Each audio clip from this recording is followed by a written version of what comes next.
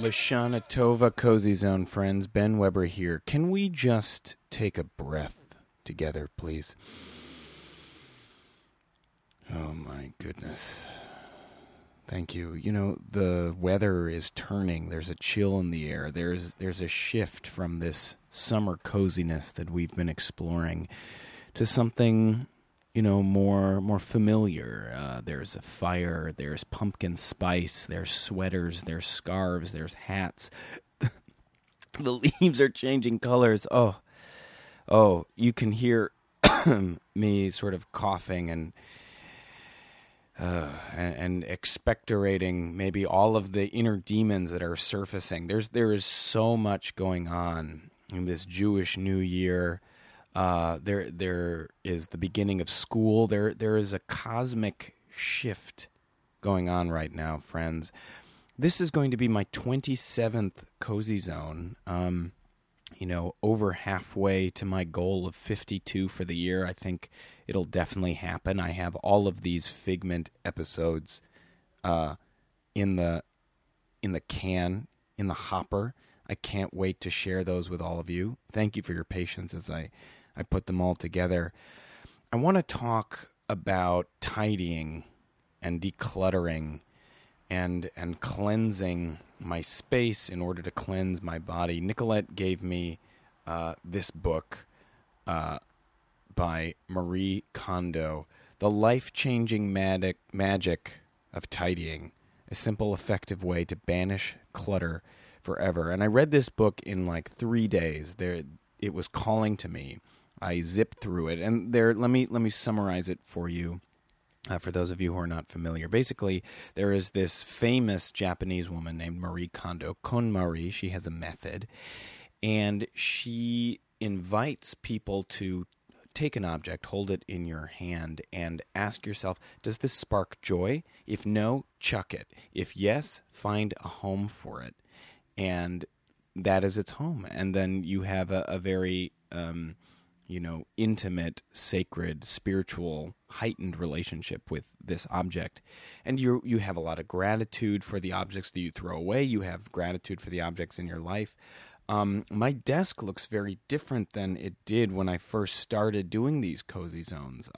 There's still a lot of stuff on it, but there's much less stuff. I managed to get rid of hundreds of greeting cards that I had saved from my 10 plus years of living in New York.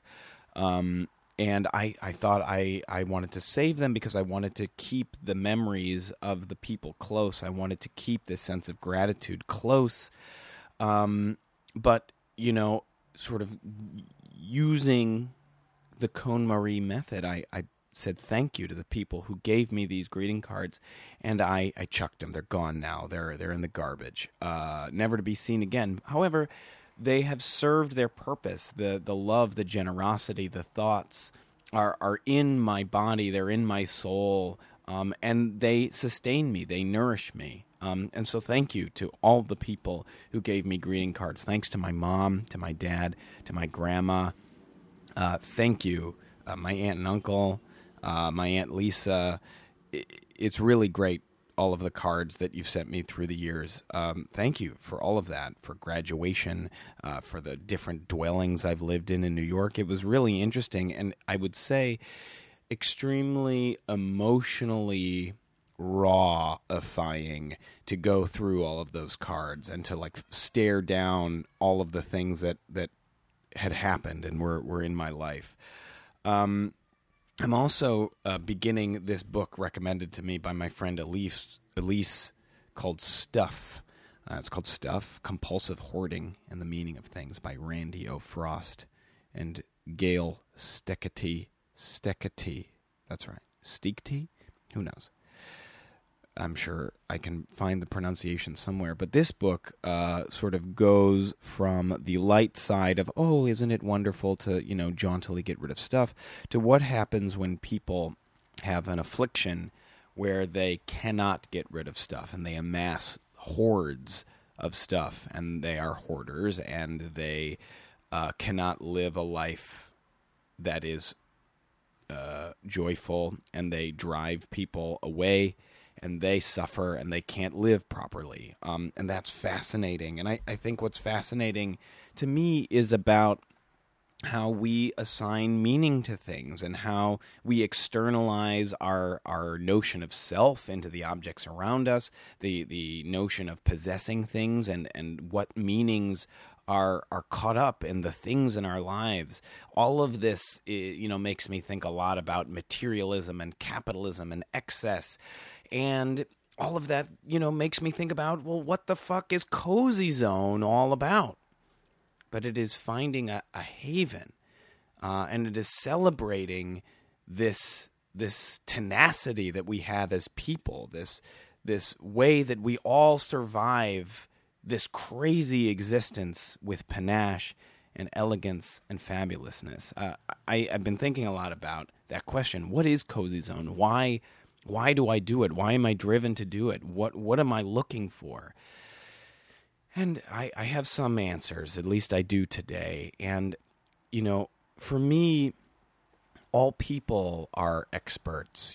Traditionally podcasts, find an expert to talk about a particular subject, or find someone who is the best in their field to speak eloquently about a particular topic. And that is certainly interesting and useful. But for me, there is something inherently beautiful about anybody's existence. Anybody does something extraordinary. We all do extraordinary things every day. We are all experts at something. And I think that Cozy Zone strives to tease that out. And it also acknowledges that we are creative dreamers. And where do we go to think about our creative endeavors? What would we do if we had unlimited resources to make the art that we want to see, to change the world as we would like to? I'm thinking a lot about Judaism and Rosh Hashanah. I don't have a very active, strong Jewish community here in New York, and I think it makes me sad. I'm recognizing it makes me sad, but I do have a community nonetheless, which is exemplified in this podcast experience. Everybody I've asked to do it has resoundingly said yes, and the only tricky part is finding the date and the time, which is fabulous. So thank you, everyone. I actually just want to take a moment to thank everyone who has been a part of the podcast. Nicolette, thank you. Tim Manley, Jess Levy in Philly brought me in to her wonderful place there. Josh Matthews, thank you. Dorna Lang, Brett Oresco, John Bach, Raina Bonaparte, Shamelia McBean, Janice Acevedo, Sarah Orr, Brisa Munoz, Max Foreman-Mully. Foreman-Mully. That's a nickname. Happy birthday, buddy. It was your 30th birthday. Olivia Harris, congratulations. You just got married. Thank you for being on the Cozy Zone. Joe Capper, my man from home. My dad, David Weber. Max the boy. Lisa Giordano. Jamie Roach. Zach Wagershoal. Erica Atkins. Ariana Siegel. Courtney Body. Erica Reinsch. And of course, this week, thank you, Rami Aletrabi. Episode 27. Rami, you are basically like a personified Cozy Zone. In my experience, I met you in grad school, and we made a lot of art together, but really, you were this caring, generous force that held space for me when I needed it most. I was going through a rough breakup. I was seeking who I was. I was in grad school. I was trying to be an adult. And we spent a lot of very quality, precious, cozy time together, in which you, I can say no other way, held space for me to explore all these things. And we talk about it on the podcast, and we talk about the vibes. And I'm so grateful for our episode. Rami and I went to Katra, which is a cafe in the Ditmas Park area on Cortelyou Road. A lovely cafe. We had breakfast. And, Rami gave me some interesting feedback that I'm not a stranger to, that, these cozy zones are very long. And he doesn't listen to the whole thing. And I have been racking my brain about, maybe someday I'm going to go back and digest them and make them these, like, all awesome, like, jaunty, like, pew, sound effects, half hour, like, super produced things. But for me, these are precious art objects. The experience is the art, and the length and the time and the space that we create together is part of the experience. And you know what? I want to thank all of you for putting in the time for listening to all of this. And I know maybe some of you don't listen to all of it, and that's okay. It's here for you, and know that it happened, and it's really meaningful and precious that it happened.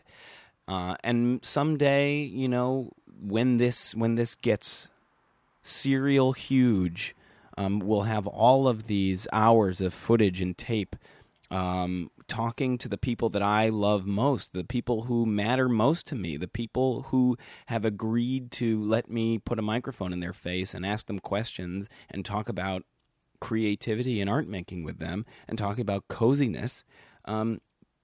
Here it is, and it's here forever on the internet. And what a gift! That is all, friends. Without further ado, a bit of ado. Follow this on Instagram at Ben Weber Projects, Twitter at Cozy Zones, like the Cozy Zone Foundation on Facebook, benweberprojects.com. So now, after that ado, and without literally any further ado, I present to you episode 27, Rami Eletroby at Katra. What kind of radio show would you host if you could host one? It would be about Southern California. And, it would be like a mix of, say, This American Life, but, say, this Southern California life. SoCal life. This SoCal life, but with music. So okay. It would be like a traditional radio show where it's, music heavy, but I would have the interludes with, human interest stories or my own personality and a lot of history. I love, on this day in California history, the Beach Boys released whatever, and and this song went, was playing in all the clubs, went straight to number one, and let's go back to 1965 and stuff like that. So you are our guide through this Southern California music experience. Yes, Rami Eletroby. Yes, and I'm hyper local. Oh yeah. I love that. I love hyper-local. This feels hyper-local, right? So we're at Katra right now. We've begun. Have we? Oh yeah. Oh wow. Oh yeah. What do they call that called? What's that called? A soft open? A soft open. Maybe. Never a soft open with you though, Rami. Oh no, hard. No, hard open. We go hard in SoCal. Oh yeah. I'm gonna just start this off because, we're trying something new. We're trying a shorter Cozy Zone. That's a novel idea. Yeah. Well, because you were telling me, it was like, Ben, I've only listened to 30 minutes of all of your Cozy Zones, and that's okay. You know what I mean? Like that. I'm embarrassed. You shouldn't be embarrassed because my sort of mission is that people. People are always like, "Oh my God, I'm so behind," or like, "I haven't listened to it in order." And it's like, they are there for you. They are waiting for you. The whole 2-hour, experience is waiting for you whenever you want to come to it. And if you don't want to come to it, no hard feelings. And so some are longer. Oh yeah, aren't some like 240? The longest one is 240, I think, with John Bach. But really, I think it's a nonstop thrill ride personally. But working on it. So we're gonna make this cozy. We're gonna do it as long as it feels good. Okay. I mean, because spending time with you, I could spend 8 hours with you. Oh, yeah, absolutely. I think that's part of the, this is an art project as well as like a podcast, right? And so... What? Just laughing at Rami removed a hair from his red mic. No. It's a little hairy. It's cat hair. Oh, but I love cats. I know. I love that you love cats. And I think I have two. I also have two. Have you met them, Peanut and Daryl? Yeah, there used and to be Butter. 3 of them. Yeah, you met Butter. Butter too. was my favorite. Yeah, Butter's the most handsome. And it's the one you got rid of. Yeah. But he's not. I mean, he's around. He's with Audacia now, which is great. But I guess what I wanted to say is we had a lovely conversation about morning woods. Which I really... Do you remember? You mean on the phone yesterday? Yeah. Which I really... I don't know. For some reason, I was just like, fuck yeah. Like, this is the guy for me. What was the context? It was just like... We were going to snuggle in bed. We were going to snuggle in bed. Well, were you going to stay over at my place? Right. Where were you going to sleep? And I was like, oh, my roommate's back, so you'd probably have to sleep in my bed. And you'd be like... and I'd be like, oh, but you might meet my morning friend. And I'd be like, well, yeah, mine too. Like, that's just what happens. Every morning, it is just like, It is natural. It is natural. Nothing to be embarrassed about. No, but it's like so intense. And like, I feel like, like I don't want to like walk around the apartment like with, pointy shorts, like. A tent in your shorts. Yeah, tent in my shorts. A tent in your pants. Yeah. But anyway... can you tell us about where we are right now? Oh, you know what? We are, when Ben was like, let's do a cozy zone, and I'm like, I don't live in Brooklyn anymore. No, you used to. I used to. And I loved coming to visit you. Thank you. Well, so we are in Brooklyn. We are in Ditmas Park, which used to be a neighborhood I lived in, and we are specifically at Kathra, a lovely coffee shop on Cortelli Road. And I used to come here. I've written parts of my thesis here. Awesome. That's great. I've had a date or two here with a guy. Oh. I just outed myself. Oh, that's fine. I also, my friendship, I have a good friend, one of my good friends who lives in Queens. We became friends because he used to tutor in this neighborhood, and we would have coffee. And he's still a good friend of mine. So Kathra is also a place I do associate with the blossoming of my friend. I don't want to say his name. That's fine. That's totally fine. Thank you for sharing all of these meaningful reasons why Kathra is the place to be. This is a meaningful place. This is the cozy zone. And on the wall there's some murals and Arabic text. Yes, I'm not. I am embarrassed again. I guess it's easy to embarrass me, but as much as it's in Arabic, I'm having a hard time understanding what it says. I could sound out the letters, but I don't know what it says. I mean, that's the same deal with me in Hebrew. Like, I could probably sound out some letters, but even I need the vowels. Like my Semitic language skills are poor. But that's okay. But here we are. Here we are in Kathra. In Kathra, using our other language skills, our body language skills. Yes, our morning woods. Our morning woods clashing like sabers of light. Yes, so we're going to play swords later. Absolutely. I've been saying homoerotic podcast. I mean, this was my goal. This is my goal. What's happening? There was just okay. There's some ants. schmutz. There's ants. Well, that's in situ site-specific podcast breed ants. I wanted to say that I've been saying the word fraught a lot. Oh. Not just in various conversations that like sort of identifying. Oh, this is fraught. This is fraught. This is not fraught. But I love that word. By the way. Yeah, I love it too. But it also makes me think of fraughtage.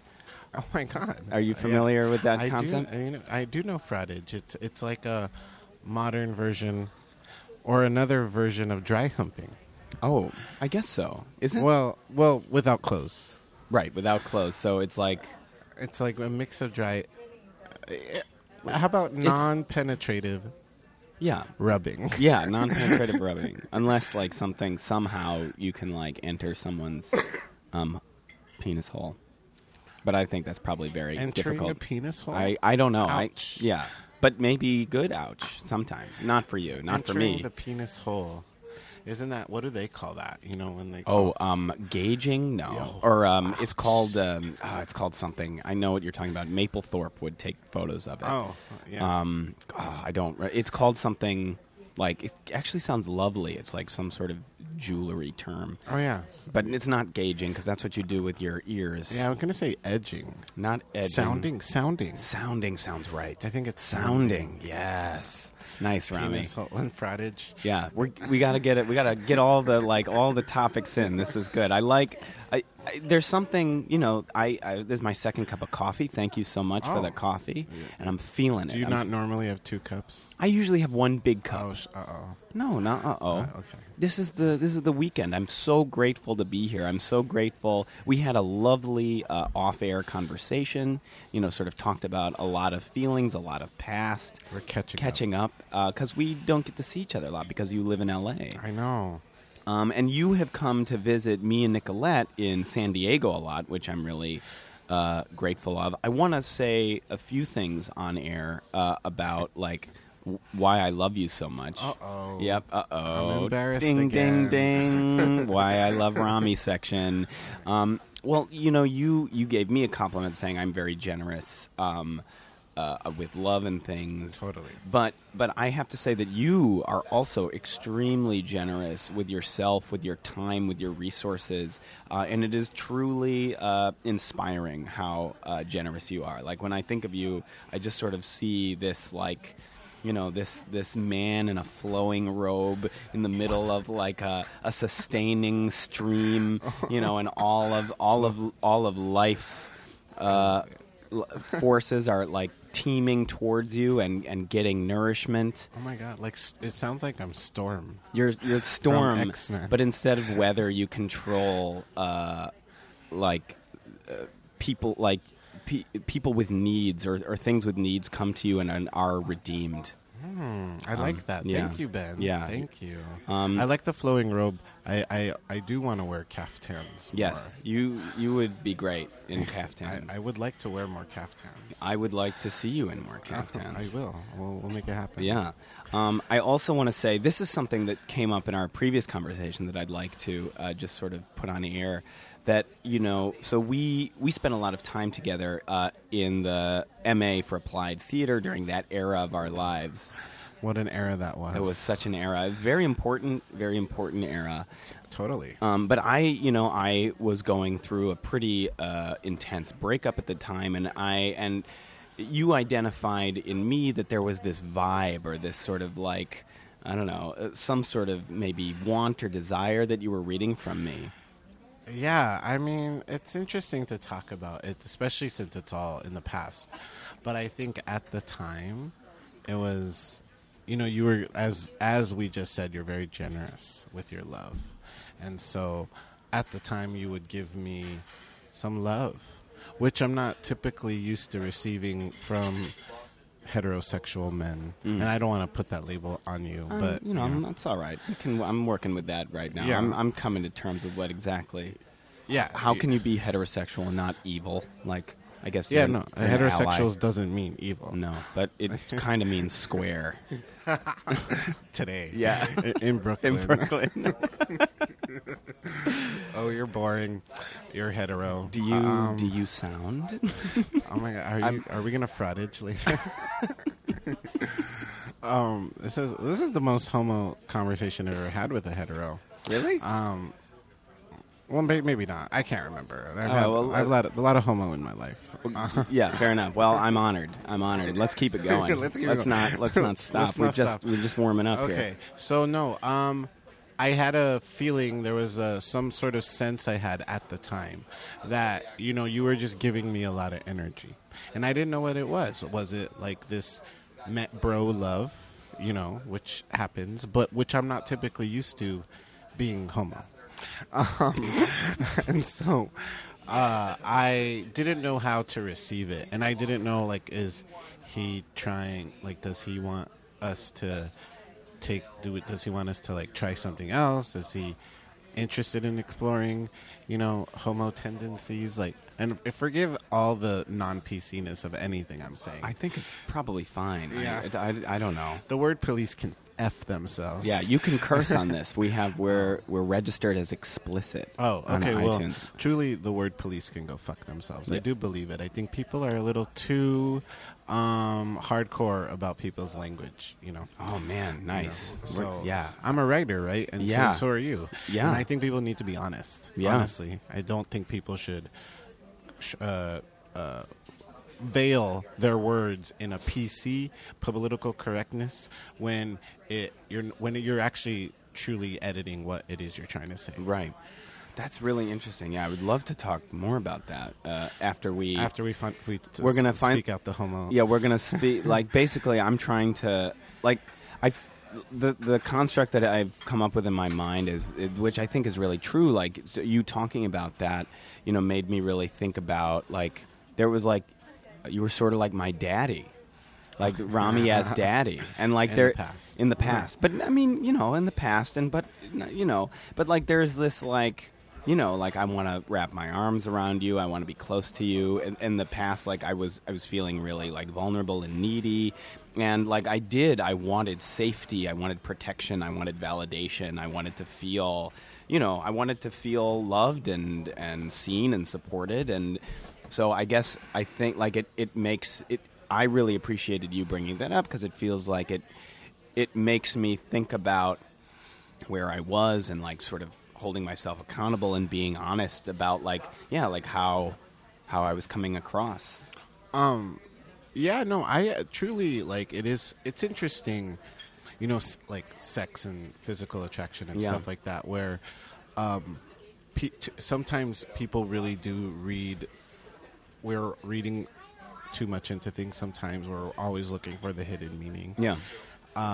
Which is why people should just be direct in their words, and not put, like, a syrupy sweetness over them. Yeah, like, why would I have to question where your desire to be close to me is coming from? Like, why did it have to be me? Like, oh, is he, like, interested in exploring homosexual, like, stuff? Or, like, why would I even have to question any of that if all you really wanted was to just, have a friend who, like, loved and supported you and gave you validation? Like, suddenly I was adding this, like, subliminal sexual, like, not innuendos, but, overlay, underlay,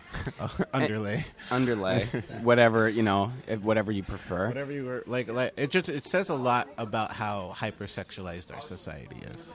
Yes, and does it? Society? I know, like, everything. Look, how many times do the most mundane interactions, like, oh, this person bought me a coffee, they must want to sleep with me, they must be interested in me, and it's like, no, I just bought you a coffee. Yeah, like, I hear you. I hear you, but I wonder, like, I know that, like, I guess what you're saying is, like, these narratives are present, like, in everything too. Like, I'm always questioning, like, oh, well, how does this relate to sex?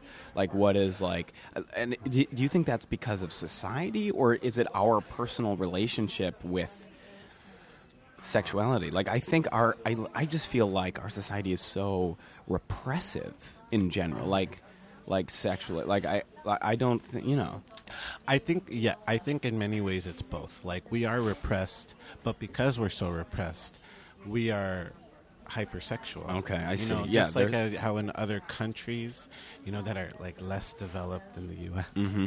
I said that tongue in cheek. Everybody, go on. Yeah, no, he did some eyes and a little shoulder. That wasn't real. No, sarcasm. What countries are you thinking of specifically? Like, just like so in countries like, say, in the Middle East, where homosexuality might be illegal. Right.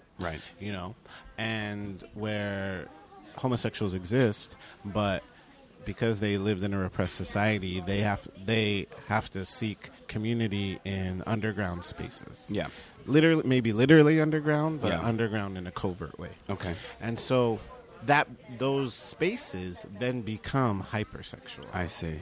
So my knowledge, because of the sort of pervasive repression everywhere else, that like there is an explosion of sexuality when there is even a little chink in the armor, as it were. Exactly. So since society might be repressed, even here in the U.S., that's why we might like every interaction, if it's tender, if it's sweet, suddenly we're like, oh, is this gonna lead to like a sexual experience or something?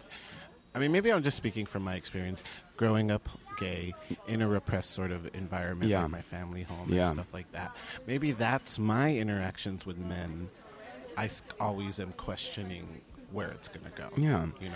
But that's also like, I don't know, there's nothing wrong with that. And I just feel, it feels like a moment of discovery, like sort of you sharing that story with me about, you know, because my interactions with men are super different. You know, like I grew up with a bunch of straight dudes who, like, you know, maybe tiptoed around the edge of homosexuality and like homoeroticism, you know, and that like gave us a lot of pleasure. Like, that's hot. Yeah, thanks. Yeah, tiptoeing around it, you know, like going in a hot tub, like, you know, whipping towels at each other in the locker room. Oh my God. Yeah, we're gonna have to take a break. Oh yeah, we'll be right back. I'm just kidding. No, all right, we're back. Right, okay, yeah. But there was always the assumption that like we're straight guys. And we're just sort of goofing around. We're just sort of play acting this homoeroticism. And so, like, there was never the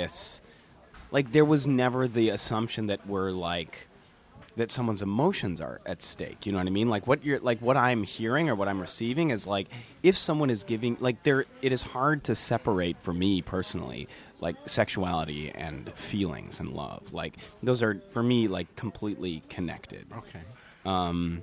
And yeah, no, I'm saying this is interesting. Yeah, and so like there's necessarily like emotional resonances to like you feeling like I'm like wanting something, and those questions, like even if like there are feelings that were not addressed, and like I wasn't able to take responsibility for or talk about because I didn't know, and I didn't know how I was coming across, and it's not like an apology, but it's just like, you know, it's like how like. I wasn't thinking about, like, even, like, why I was doing what I was doing, how it would come across. Well, I mean, and that makes sense because it's like if you're used to your interactions with your male friends there isn't this, like, you don't usually question each other's sort of, like, intentions. Right. And, oh, is this person wanting to sleep with me? I think it's interesting because now it seems like it said a lot about me and how I was not used to having males in my life be sweet and tender and seeking me out for comfort. Yeah. You know, that's just not, it's females in my life, my whole life have been doing that to me. Yeah. You know? Yeah. And so when it was men, and literally you were like one of the first, I would say, who was like that. Or our MA community has like very sweet men in our community. Yeah. So it was for me. It was something I was negotiating, which is why I never brought it up, because like I'd be like, oh Ben, like, do you want to sleep with me? Like that would be weird, and I just figured, you know, we were creating a friendship, and we should just sort of like let the friendship be its thing. I wouldn't have taken it to a different level, but I just didn't know where you were coming from. Totally. That's all. Totally. And like how fucking interesting to like think about it. It's been I value this very much. I know, and the fact that we're sharing this is kind of amazing. Yeah. I want to say too oh gosh. I was thinking about, what was it? Oh, yeah, I wanted to say this. Like, I hear a lot, like, I hear a lot from you that, like, sort of kindness and respect and generosity is surprising. Like, you don't expect to receive that. I'm not from men. Yeah, not from men. But, you know, I think, you know, also it could be just, like, I've always been very nervous around, you know, men, straight men specifically. Yeah. I would say sometimes if I'm walking into a group of straight men, like if a friend of mine gets married and he has a bachelor party, that's always like a recipe for high anxiety for me. What are you thinking about? What am I thinking about? When that happens? Like, what are you anxious about? I just don't want to, I don't like, sometimes when, many things can happen, but sometimes when a lot of straight people are around and you're the one gay person, suddenly you get a lot of questions about what it's like to be gay. Like, oh, like when you're with a guy, how does this play out? Like, who pays? Or, you know, stupid stuff like that. Or like, or either everyone is hyper aware that you're the only gay person around, or everyone is going to play up their straightness and your gayness is very silent. So it's either like your gayness is on display or your gayness is not talked about at all. But you don't get to just play this like middle ground of just being you. But then I've also noticed when a lot of like straight men are together, they're hypersexual. Not with each other, but like with like the general like environment. Like every woman that walks by, there's like a catcall. Or there's like, or people are checking each other out, and then like bros will bond over the fact that they're being, you know, sexually, you know, demonstrative. Yeah. You know, like there's almost like it's a puffing up the chest sort of thing, which always makes me sort of cringe. Yeah, well, it's growth. I mean, I don't. It makes me cringe. I wouldn't like that. I wouldn't feel comfortable in that. Like, actually, Ben, like, do you remember once, Ben? Yeah. That you and me and my brother were hanging out. I do. At Franklin Park. Yeah. And I guess it was a baseball season. Yeah. Or football season. Right. One of those sports. Yeah. And I'm not a sports kind of guy. No. But it was a big game, and then when like when something great happened, all these men were like, yeah, and they were like, slapping each other and stuff like that. And my statement was, God, I hate straight men. And my brother was pissed. Oh. He was like, if I said that if we were at like a Broadway show or at like and all these queens were shrieking. It's exactly what he said. No. He's like, and I said, oh, I hate gay men. How would you feel? And I was like, oh, I'd be pissed. He's like, well, then you should watch what you say. And I was like, oh, you know what? You're right. I was like, maybe I am sort of being hyper judgmental of, you know, just men and how men are when they're together, and, you know, community is community. And so if that is how straight men act together when they're watching sports, then that's how people are. Here's the thing, though. Here's the thing, right? Like I was having a conversation. This was actually a really interesting conversation I was having offline with Emmett last night. And just this idea of like, you know, some people need to come out and some people don't. You know what I mean? Like if you're like, it is assumed it is assumed that you are, you know, cis and straight when you come out of your mother's womb, right? Yeah. That is the assumption. Like society, like everyone is hoping and dreaming that is true, that you're cis and straight. And especially like when you're a cis straight white man, when you're born, you're not only like, are you super normal, but you're in charge. You're born in charge.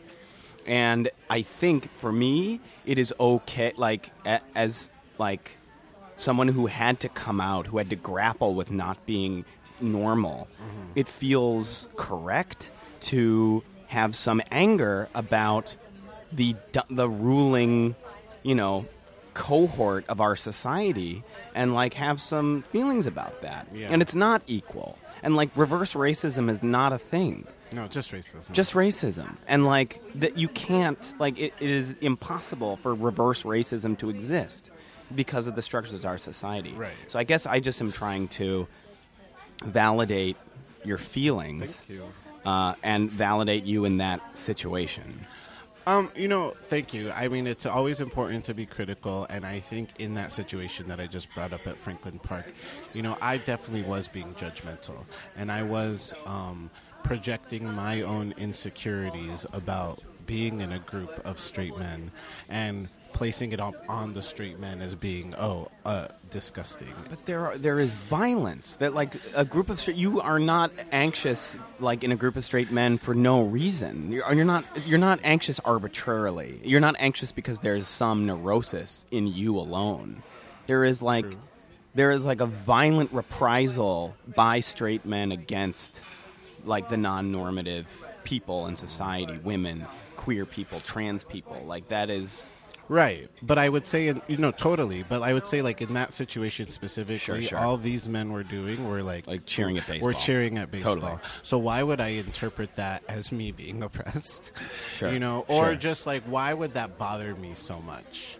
Yeah. And that was me sort of just like recognizing that I'm not like you, and it makes. And it makes me anxious. Yeah. Like, why can't I be more like you? And almost like I don't really want to be like that. Like, right. But if it was the Tonys and we were a bunch of, like, show queens, we would have probably been acting the exact same way. Indeed. Yeah. NPH, prancing about. And we're like, woo, yeah! Limp-wristed high five. Yes! Yes! Joey Schultz. I'm coming for your coziness, Joey. Yeah. Oh, Joey's cozy zone would be amazing. Yeah. I don't know the deep down secrets of Joey Schultz. Oh well, we shouldn't talk about this. I'm just saying. That's all I'm saying. I have secrets. Yeah. No. I have secrets about Joey. I could tell you. Oh, great. I won't. There's something I want to come back to about this idea of language policing and truth. Mm-hmm. And maybe we can link it into sort of your vocation as a writer and your writer. Okay. And like sort of what the future lies for that, and sort of your writer's path. But like, you said that like f the word police. There's a little one in close proximity, so I'm watching my f the word police. F the word police. That was my Ice Cube impression. I loved it. Straight out of Compton. Yeah. I haven't seen that movie. It's really good. It's good? I mean, the misogyny is missing, but it's good. Okay. Revisionist history, as all movies are. Yeah. But if for some reason you could maybe just get over the fact that they took out a lot of the misogyny, it's a good movie in its own right. Okay. It doesn't mean it was accurate. Sure. So I mean, like, I really, like, a part of me, like, really wants to agree wholesale with what you're saying. That, like, yeah, like, word police are, they're bad. Like, you cannot cleanse words. Like, if you're striving to express the truth, you need to perhaps employ words that wound. However, if it is done in a less than poetic fashion, I think it's garbage. You know what I mean? Like, there's a lot of garbage out there that people produce. There's a lot of garbage text that like I don't want in my world. You know what I mean? I don't want the people that I love to be like subjected to these garbage ideas. I'm thinking specifically of like, the Republican candidates right now. Like, everything they say is like abject garbage. Yes. And it is hate, and it's like it's stupid and like, not elegant, but it's honest.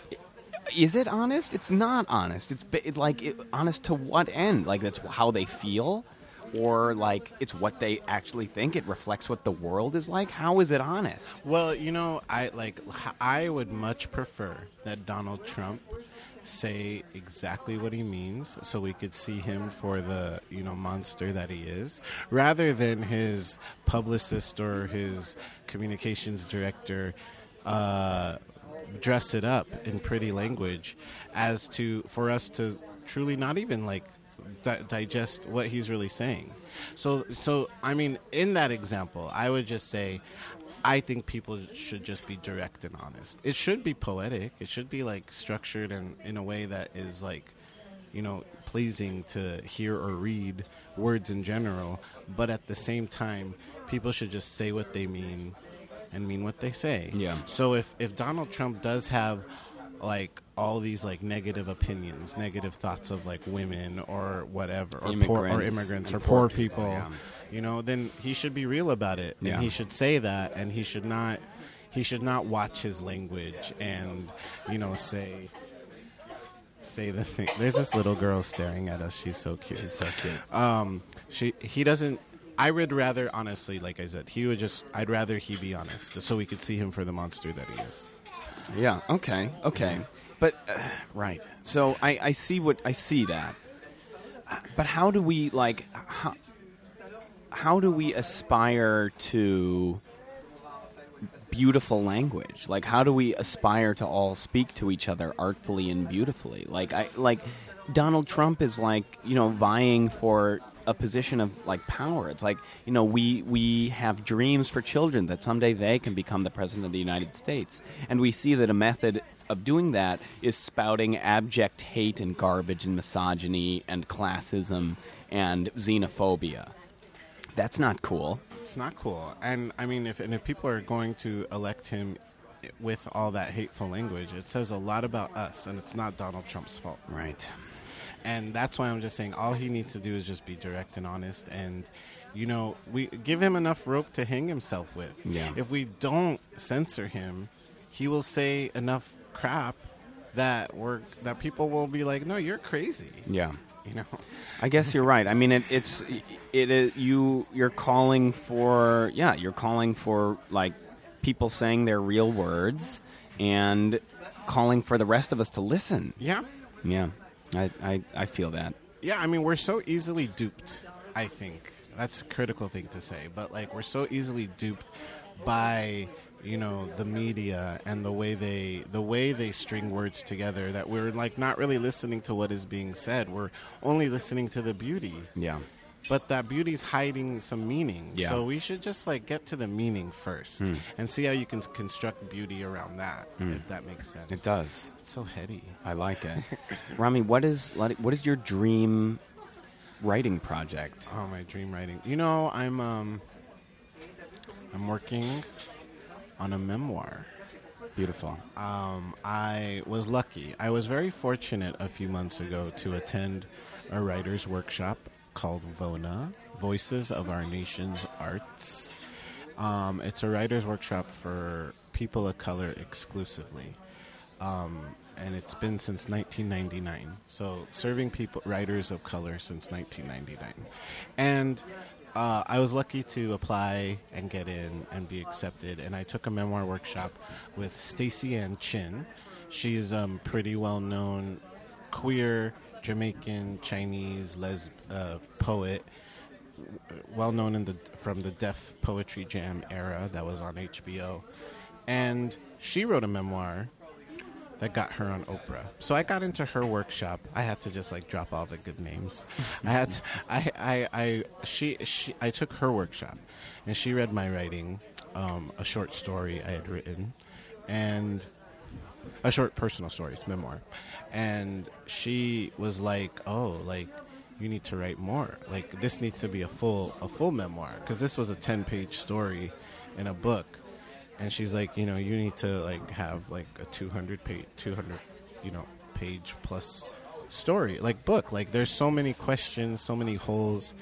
Your identity is we don't read a lot about people who are navigating all of your identities, which is gay, Muslim, Arab, American, artist, Southern California boy, Southern California, boy who used to exclusively, being in Southern California, you have this fetish for surfers at one point, and then you become conscientized, and you're like, why am I white men are not the only attractive men out there, even though it's the only attractive images we see out there. So there's a lot of conscientization that has happened in my life and with other people who have similar experiences.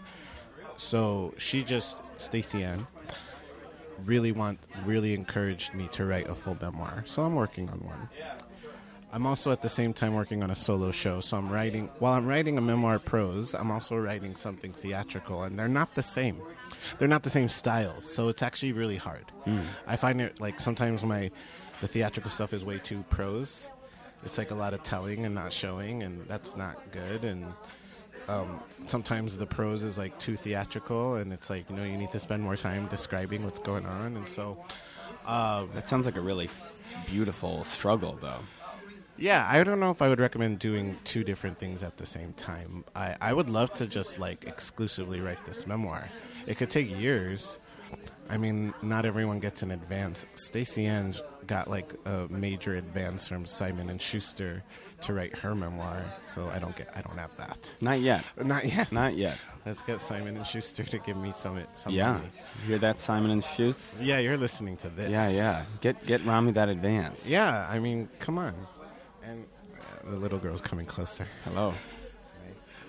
So that's one thing. I also am I haven't told this. I haven't debuted, but I have a column. Oh, congratulations. Thank you. It's going to debut in October. It's great. It's not on my blog. There's a blog called loveinshallah.com. And that's a blog that has, up till now, mainly featured female Muslim writers and talking about love. But the editors want to diversify a little, and so they're bringing on a few more males, and I'm going to have this queer male column. It hasn't debuted yet, but the title of the column is going to be 99 Names and Queer is One. And 99 Names is a reference to, in the Islamic faith, God has 99 names. So, like, my column's going to be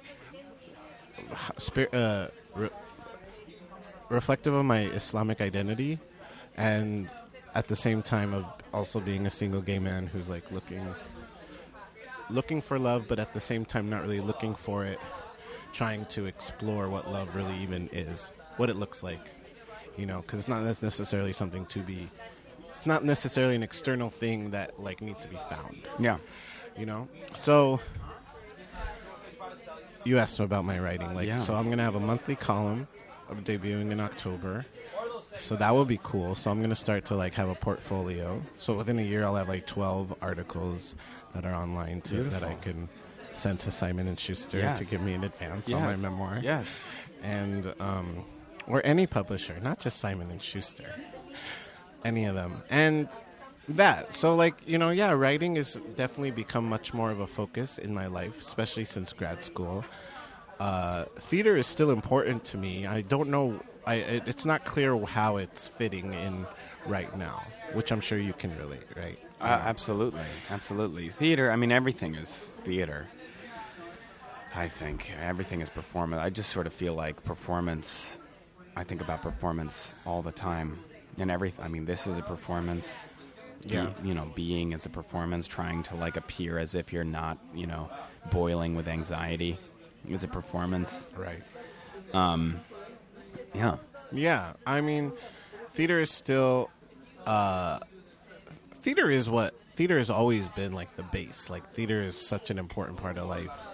A part of my life, a part of like a part of my relationships, and I think about my best relationships, Ben and all my other friends, especially here in New York over the last week who I've been connecting with, 100% has been theater relationships built through theatrical context. Like I haven't seen any of like all the other relationships I made in New York that were not based in the theater, I haven't seen this week. Wow. Like they just didn't get my time. Why do you think that is? What is it about relationships built out of the theater that makes them... Oh my God, there's a whole thesis about that. Like, what is it about what is it about the arts that, fosters relationships? Yeah. We can both speak about it. It's not just me, but like arts, the arts is a very unique and powerful medium to get people to build familiarity with each other and to, foster a sense of compassion for each other, a sense of understanding about each other, and like the intricate qualities that separate us and unite us. Without the arts, say like we're just coworkers at a corporation or whatever, our interactions don't get to that super personal place. Yeah, vulnerable. Thank you. That's actually what I meant. The vulnerability that the arts allows us to be in with each other is what builds those relationships. So like when I'm in LA and I'm feeling like lonely and like I miss my friends, I miss my New Yorkers, I'm mainly thinking about all my, grad school friends. And I did make other friends here. And I think about them too. But the ones that I want to call and talk to and just FaceTime with are all you all, my grad school friends. And because we went through a lot. I mean, our classes were intense. Yeah. There were frustrations. There were tears. Yeah. There was joy. There was laughter. And there was like, when you go through that many emotions with people, you're like, that's like your family. Who else do you go through that many emotions with other than your family or your like partners? And now it's like when you're an artist, those relationships are as important or as meaningful, sometimes more, Yes. Like yeah. Did I answer that question? You did. So, as you know, Rami, maybe you don't know that I'm an emissary from the Cozy Zone Foundation, which is a foundation with a lot of funds that helps create unlimited funded art projects, collaborative art projects. And I am here to work with you to devise our own collaborative art project that will receive unlimited funds. Wow. And so what I'm thinking a lot about, like, there was an image sort of speaking about our Rami Daddy conversation, that where we were sitting together in our underwear, like doing some schoolwork together one morning. Our first year of grad school. Yeah, and like, your first year of grad school. Oh, sorry, my first year of grad school. And my middle year, my middle year of grad school.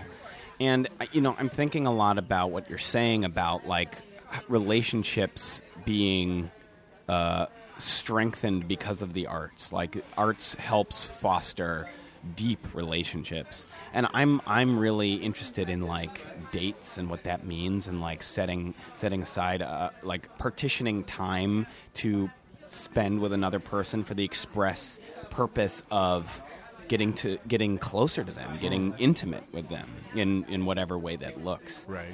And so I'm wondering if we, like, I'm going to propose sort of an idea of the project where we would do together. Sure. And it would be like a set of artist dates, as it were. So, like, maybe it's like a matchmaking service. Maybe it's like OkCupid. But it's like, and so that you can match yourself with someone else to go on an artist date. Oh, okay. So there's like a list of criteria, like questions you have to answer. Yeah, yeah. All these little statistics that were like, oh, your ideal artist date is this person. Yeah. Okay. And so, like, maybe, and you can do anything, and maybe it's romantic, maybe it's not. Like, that's probably a question you can answer. That's right. Would you like your artist date to have an element of romance? Yeah. Yes or no? Yes or no? Okay. Yes. Yeah. Yes. Yes. Of course. Yeah, of course. Like, would you like frottage to be part of your artist? Yes. Sounding? Yes. Sounding and frottage, please. Yes, please. What do you think? Like, is there adjustments? Are there, Are there I'm still taking it in. I think the hardest part would be coming up with the questionnaire. Totally. Yeah. What that first application would look like. Absolutely. Like, what are the questions you would ask? Yeah. It would be interesting to like give 5 scenarios of an artist date and have people rank them from 1 to 5. Not just choose one, rank them. No, totally. That would be, and we would, hire some like really quality survey creators, Totally. Yeah. Yeah. But I think, the power of it lies in the survey, and then negotiating like how it's structured, and we'd have to do a lot of tests and, see how it goes, and we'd come up with an algorithm, and that would be complicated. Yeah, the algorithm part would be complicated. It shouldn't just be random. No, of course not. No. It has to be very intentional and thoughtful. But I don't know, like, there's something like I would want to do that with you. I would want to, that's sort of what Cozy Zone is. It's, not exactly, because it's more of sort of a space to dream, about art, and it's not necessarily about the making of art. Right. But, Yeah. But this is art. I mean, this is a podcast, and totally. I think it's in the realm of media. Yeah, arts, media arts, absolutely. Yeah. And like I work for a media company, a media organization, so I'm all about recording. Nice. And just how arts doesn't just need to be theatrical. Yeah. So this isn't necessarily theatrical. A little. Yeah. I mean, it's like the original radio was like didn't predate theater. No, definitely not. But it was like the first media. It was. Newspaper right. and radio. Yeah. What do you think this dating service would be called? We need to think of it. Names, titles are so hard. No. How about 1, 2, 3 action? I like it. I like it. I like it a lot. You like 1, 2, 3 action? 1, 2, 3 action. I don't know if that. Or 3, 2, 1 action. 3, 2, 1 action. 1, 2, 3 action. 3, 2, 1 action. 3, 2, 1 action. Well, there's no one. Usually, there's actually no one. 3, 2 action. Well, it's like the one is just like we're going in 5. 1, 4, 2, 3. Oh 2, yeah, and then you don't do the right. one. So 1, 2, 3 action, because it makes me think about like it could be. You could also go on a solo date, a solo artist date, a double date, a triple date, a threesome, artist threesome, artist orgy. I need to move my mic. Sorry. I like 1, 2, 3 action. I like it too. I mean, I think I would want to come up with others to throw in the Okay. ring. Okay. Let's see. Let me see. How about something like because thinking's not so interesting. How about What do you mean thinking's not so like interesting? thinking out loud, That's all. You haven't gotten to the end of Cozy Zones. There's usually like a good 15 of thinking out loud. Really? Yeah. Oh, okay. No wonder. I only get into about 30 minutes. Yeah, no, but this is I love the thinking out loud, and maybe some people don't like it, but that's the struggle, man. That's the creative struggle I guess that's made where manifest. This is where the editing comes in. Maybe, but like I don't want to hide. You know what I mean? I don't want to hide behind editing. Right. Is all well. Yeah, no, everything's great. Everything is good. So another 1, 2, 3 action. I love the idea of action. Like, because getting action, like art action. I just like it. But, art, I guess action is, because art doesn't need to be necessarily active, right? No. So that, limits, maybe that, is, pigeonholing art as being an active thing, which I guess a lot of times you have to do something. I mean, you're doing something. You have to make a choice. It is always active. That's true. Always. Like, you're not passive. Like, you never, passive things are not art. Because you're always choosing one thing over another. Like, it's always about choice. Right. And, I'm putting paint on this canvas here as opposed to letting it sit in the tube at the store. Okay, so maybe 1, 2, 3 action. I think it's good, okay. Rami. 1, 2, 3 action. I think it's good. It's a dating service. I like it. Oh, it's a art dating service. Right, but yeah. It's if something happens. Oh, okay. Yeah, I don't mind. There, 1, 2, 3 action. Yeah, if people are cool, consenting adults, totally, whatever. Yeah. I like it. We got it. We came up with it. Yeah.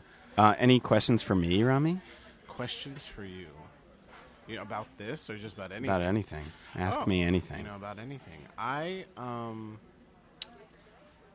This is what number Cozy Zone would you say? It would be, I think, 28. Oh, okay. I like that. Yeah. 28. Yeah. You've Cozy Zoned with 27 other people? Well, I've done I've counted a few Figment episodes as those, but yes. Okay. I've Cozy Zoned with them, and those are only a half hour, Rami, if you want to. I hope you've used protection. I have. We should have tested. I know. Got tested. I know. Amen. From God's Ears? Yeah, from God's ears. I have a question for you. Yeah. This is not exactly a great question, but why did you bring up frottage earlier? I don't, because it's humorous to think about rubbing two dicks together. Oh. It brings me like. That's true. It's like I just love the image. Yes, that's true. I mean, I've experienced frottage. Oh yeah? I have not. It's a considered safe, like it's a safe alternative to penetration. Okay. And is it good? It's better than nothing. Sure. You know. Sure. I imagine like if you like use lube and like it would probably be pretty nice. That can get sticky. Well, and messy. Sure, but like that's what sex is. That's true, but Generally. Sometimes what's also nice about frottage is that it's relatively dry. I see. And like it seems really like we're doing it, but we're not doing it. Like we're actually truly like we're in high school and we're still virgins. Right.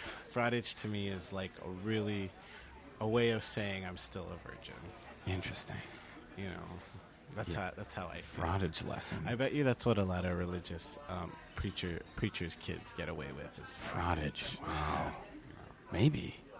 Yeah, maybe someday. I'll try it someday. Yeah. Oh, yeah, you should. Yeah. I don't think it needs to be two dicks or two men. Does it have to be like two males? I think that's what the term refers to. Really? That's what I think. Oh. Because like, the other thing is just like like that just is. That's why it's just like dry humping. Yeah. Or, yeah. Dry humping. That's such a old school term. I guess so. Bringing it back from the past. Yeah. I'm still coming up with questions for you, but can I add a little musical theater into what we were talking about? Of course. Well, when you brought up frot, you said so frottage came up in the sense that you use the word fraught a lot. Yeah. And whenever I hear the word fraught, I go to a specific musical theater lyric. Please. And it's from the genius of Stephen Sondheim.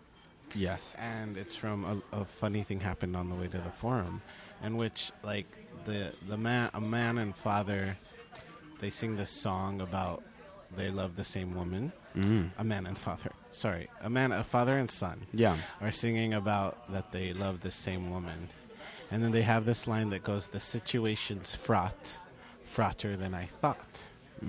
And it always makes me laugh, that line, because I think it's a very like kind of like witty rhyme. It is. You know, like how do you rhyme with the word fraught? And not only that, you also said fraughter. Fraughter, and he says fraughter. No one. Like the situation's fraughter than I thought. Stephen and then just like in one line, that's like the genius of Stephen Sondheim. That is genius. That line has a lot of resonance to my life. There you go. Yeah. There you go. Yeah. And what I just shared is what my radio show would be like. Oh, with like sort of like poetic interjections. Yeah. Like everything you say is a lyric. You only speak in lyrics. Musical theater, I think, has informed a lot of my like just societal knowledge. Yes. You know, there's something about musical theater. Ben. Yeah. Question for you. Yeah. Have you ever thought of turning the tables on the Cozy Zone? I guess by me asking you a question, you're turning the tables. But like, have you ever considered yourself to be the subject and someone else sort of take the lead? Well, I'm thinking about it. So I'm planning a trip to Storm King Art Center. It's in Mountainville, New York. It's upstate. Okay. And it is like one of my favorite places. Like that, when people ask me, Ben, what's your cozy zone? I'm like, well, Storm King. It's like a place that I just feel awesome in. Like it's gorgeous. It's filled with art. Like you can like climb on the art. You can get lost. You can bring a picnic. You can buy a coffee. You can have great conversations. You can be silent. It's one of my favorite places in the world. Great. And I'd love to visit. Yeah. I would love to visit with you. Okay. And I'm going with some friends of mine, and I'm like, well, if I'm going there, I gotta have them. This is my cozy zone, so I got to do something. But I'm not exactly sure how to structure it. Maybe give them questions. But yes, I have thought about it, and I'm thinking about it actively. Okay. And we'll see. You know that'll come out soon. So I'm going to do something. Yeah, it would be nice to like turn the tables. Yeah. Like, it's always fun to see like talk show hosts be guests. Oh, totally. And, you know, God willing, I'll be a guest on someone else's podcast someday and get into more of the podcast community. Do you have? Can I ask what your pie in the sky is with this podcast? Does that make sense? Yeah, it makes sense. Like, what is the best case scenario? Well, that, gosh, I mean, that I get to do it for the rest of my life, maybe. That, like, it becomes, like, just a regular part of my life. And that there's a pretty healthy, benevolent following, and it lets me travel all over the world to, like, global cozy zones. Okay. I think that would be it. Like, it would somehow... It would inspire global travel and, like, for, like, in search of global coziness. Would it always be audio, or will there be, like, a viral video-ness to it? I don't know. The audio is fun because there's, like, it's a tease, sort of. Like, people have to use their imagination. Like, they can almost be here with us, right? But they can't be because they can't see it. But they can listen to it, and it's like reading. You know, you get to sort of fill in the blanks. Okay. So I get a rise out of the tease of it. I like that. Yeah. I like that. Rami, we've gone an hour. Oh my God! No wonder they're 2 hours. Yeah. Because that felt short. Right? Yeah. There's a lot to get into. Yeah, but I do think, I mean, look, I really think, we as a society don't have long attention spans. No, well, yeah. And it's shortening, right? Sure. Like it's actually actively getting shorter. So do we give in to that, or do we Totally. do we do some sounding? It's a good it's a good question. Let's get off air and go sound and go see, and let's come up with the answer together. I got the needles or whatever, the rods, the tension rod. Great. I can't wait. Speaking of, so we should maybe end with some Soundheim. Soundheim. Because we do end the Cozy Zone with a little singing. Do we? Yeah. Oh my God! Yeah, I you really haven't gotten should there. Get to the and end. Then the outro song is so good too. So you should just skip ahead. I love the intro. Oh, the outro is even better. Cozy Zone. Danny Townsend, a genius. Very talented. Yeah, very talented. So let's see here. The Stephen Sondheim of our generation. Absolutely. I mean, my favorite song is Joanna. From Sweeney Todd. Yeah, that's my favorite song. I think I knew that. Yeah. You told me this before. I probably tell you that every time we hang out. Yeah. Should we sing it? Yeah.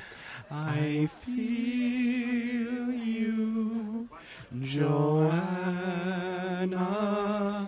I feel you. Do they think these walls can hide you? Even now I'm at your window. Suddenly I'm there beside you, buried sweetly in your yellow hair. It is Yeah, it's a nice. beautiful song. I love that song. Yes. Rami, thank you so much. Thank you. Thank you for allowing me to be number 28 in this cozy You're zone. so welcome. To 28 is now my new favorite number. Oh, good. Yeah. Because that's your age. No. A little older, but yeah. But you seem 28. Thank you. Yeah. 28 was an interesting year. Yeah. Yeah, me too. Yeah. Yeah. That was a good year. Well, I love you so much, Rami. I love you too. Thanks for including me. You're very welcome. I'm very grateful that we have this. I hope you come to LA and do more cozy zones. I will. With some of your LA friends. Oh, me too. I've already done it, so you don't need to come for me. Well, yeah, we'll see. Don't come for me unless I sent for you. Okay. Duly noted. All right. Thank you, Rami. Thank you, Ben. We are intimately finding our peaceful, cozy zone. And Ben, he interviews friends. It's awkward and then it's cozy zone. Occasionally it's a lovely thing to be nosy in somebody's cozy zone. So please, snuggle up sweet. A beautiful thing, it's Cozy Zone.